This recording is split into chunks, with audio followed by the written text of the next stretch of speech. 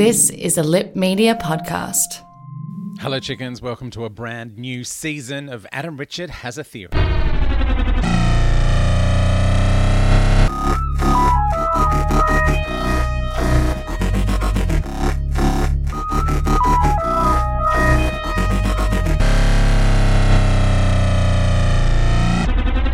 Hey, chickens. It's the fabulous Adam Richard, and this is season 4.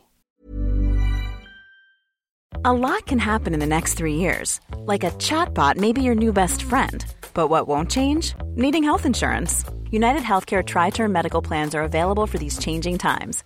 Underwritten by Golden Rule Insurance Company, they offer budget-friendly, flexible coverage for people who are in between jobs or missed open enrollment. The plans last nearly 3 years in some states, with access to a nationwide network of doctors and hospitals. So for whatever tomorrow brings, United Healthcare Tri-Term Medical Plans may be for you. Learn more at uh1.com. I'm Sandra, and I'm just the professional your small business was looking for. But you didn't hire me because you didn't use LinkedIn Jobs. LinkedIn has professionals you can't find anywhere else, including those who aren't actively looking for a new job, but might be open to the perfect role, like me. In a given month, over 70% of LinkedIn users don't visit other leading job sites. So if you're not looking on LinkedIn, you'll miss out on great candidates like Sandra. Start hiring professionals like a professional. Post your free job on linkedin.com/people today. Spring is my favorite time to start a new workout routine. With the weather warming up, it feels easier to get into the rhythm of things. Whether you have 20 minutes or an hour for a Pilates class or outdoor guided walk, Peloton has everything you need to help you get going. Get a head start on summer with Peloton at onepeloton.com.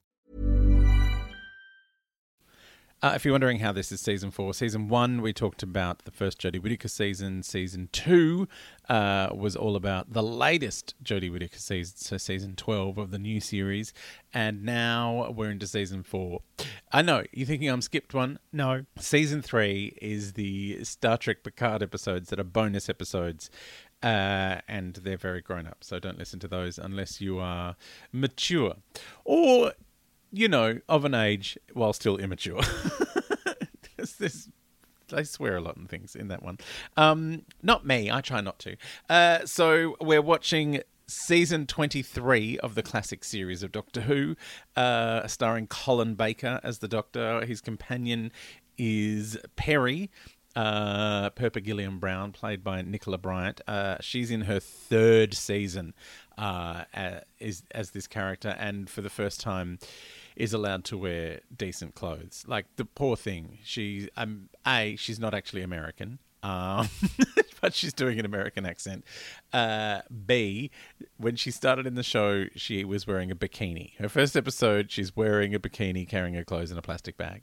Then she spent the next year wearing a selection of leotards with shorts over the top. Like, it was obviously designed to get people excited about something. Anyway, now she gets to wear jackets and pants, and not quite sensible shoes. So this episode starts with an amazing effects shot where it's like motion control camera wheeling around a space station as the TARDIS gets sucked in, and the Doctor is compelled to go to a trial, where he's confronted by the Inquisitor, who's like the judge, really. And they're all Time Lords. There's a whole bunch of Time Lord jury behind her. The Inquisitor, by the way, is played by a woman called Linda Bellingham, who my friend Peter said, all I can think of is her gravy-stained fingers. She used to be in a series of commercials in the UK for gravy. And I've never seen them, so I don't have that association. Then there's the Valeyard, who is the, I guess, prosecutor. He's very angry. Michael Jaston, who plays the Valeyard, I have a very strange association with. He was in the original Tinker Tailor Soldier Spy, the John le Carre adaptation with Alec Guinness. And he is the person that they called in to read most of John le Carre's books, and I've been going through the le Carres, and he reads them to me when I'm going for a walk. So yes, Michael Jason. He's got a gorgeous mellifluous voice. I do love it. So the trial starts, and the trial's kind of a meta thing because the Doctor Who had been off air for 18 months. Essentially, they tried to cancel it. The boss of the BBC hated it, said it was a waste of money. So, Doctor Who was skating on thin ice at this point. The producer at the time was like, well, we'll make the show into a trial. And the trial bits are, gorgeously written because it's written by Robert Holmes, who's one of the best Doctor Who writers. But he was very old and he was quite unwell towards the end. I think he may have even passed away before this series finished.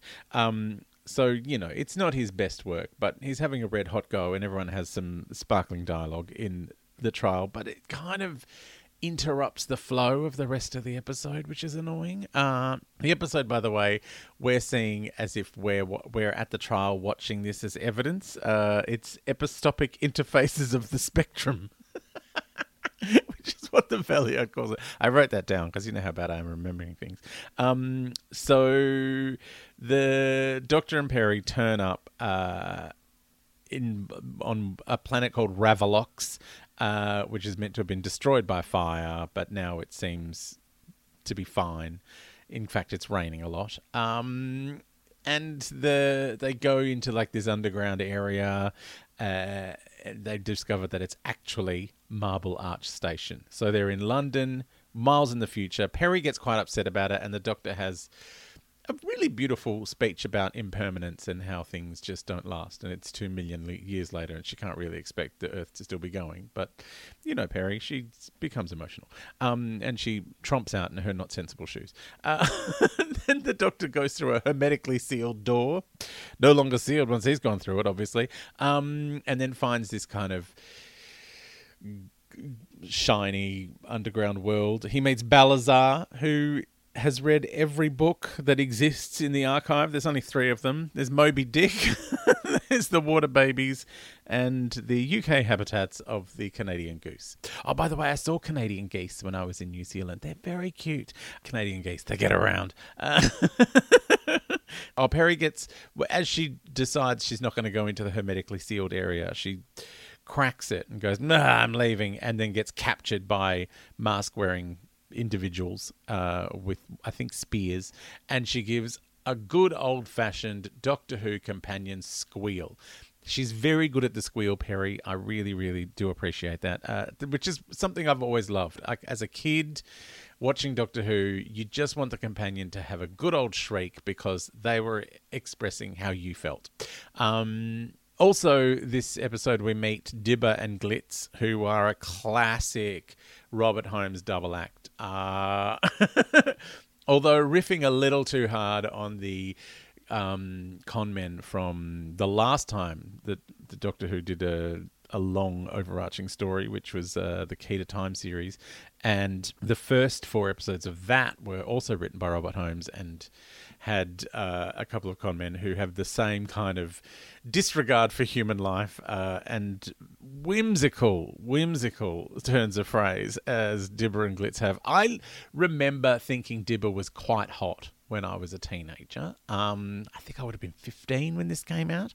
And I went to see it at the Doctor Who Club of Victoria. They used to have these meetings in a boat shed down by the Yarra. So you'd go and sit in this boat shed and watch Doctor Who and all hang out and not talk to each other.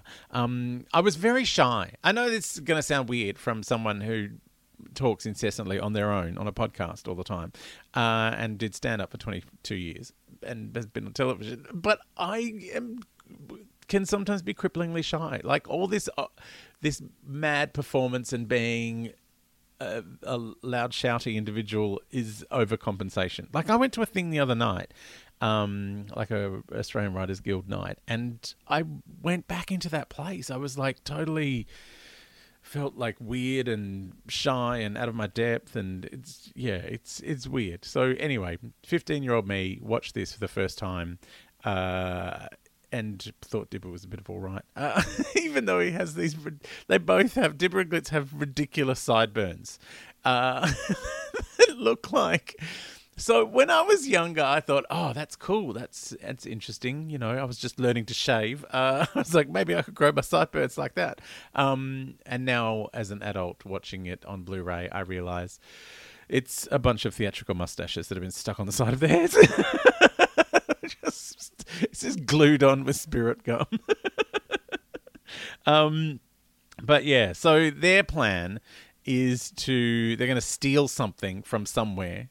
It's not really clear where, somewhere underground. And they want to blow up a pole that I think they called it a blacklight converter. They want to blow up this pole that there's what looks like some sort of, you know, post-apocalyptic Mad Max Celtic bunch of lalas that are hanging around.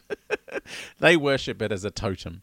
And they eventually meet Joan Sims from the Carry On movies. You know, she was always Sid James's either girlfriend or long-suffering wife in the Carry On movies. She is the leader of this bunch of ragtag Mad Maxian Celtic warrior people that are living in what it looks like some sort of recreation of a village. It probably is an old village that's there. It's like a one of those. It's like Village World. You can go to it.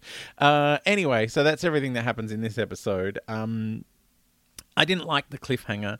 I like the cliffhanger with the rocks being thrown at the Doctor's head. That was exciting. But then we get like a double cliffhanger where in the courtroom, the Valeyard's like, well, we started as an inquiry, now let's make it a trial, and the Doctor can forfeit his life. Ah! I'm like, yeah.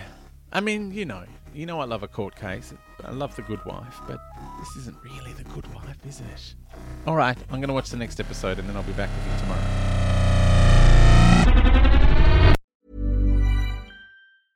Hey, it's Paige DeSorbo from Giggly Squad. High quality fashion without the price tag. Say hello to Quince. I'm snagging high-end essentials like cozy cashmere sweaters, sleek leather jackets, fine jewelry, and so much more. With Quince being 50 to 80% less than similar brands. And they partner with factories that prioritize safe, ethical, and responsible manufacturing. I love that. Luxury quality within reach. Go to quince.com/style to get free shipping and 365-day returns on your next order. Quince.com/style.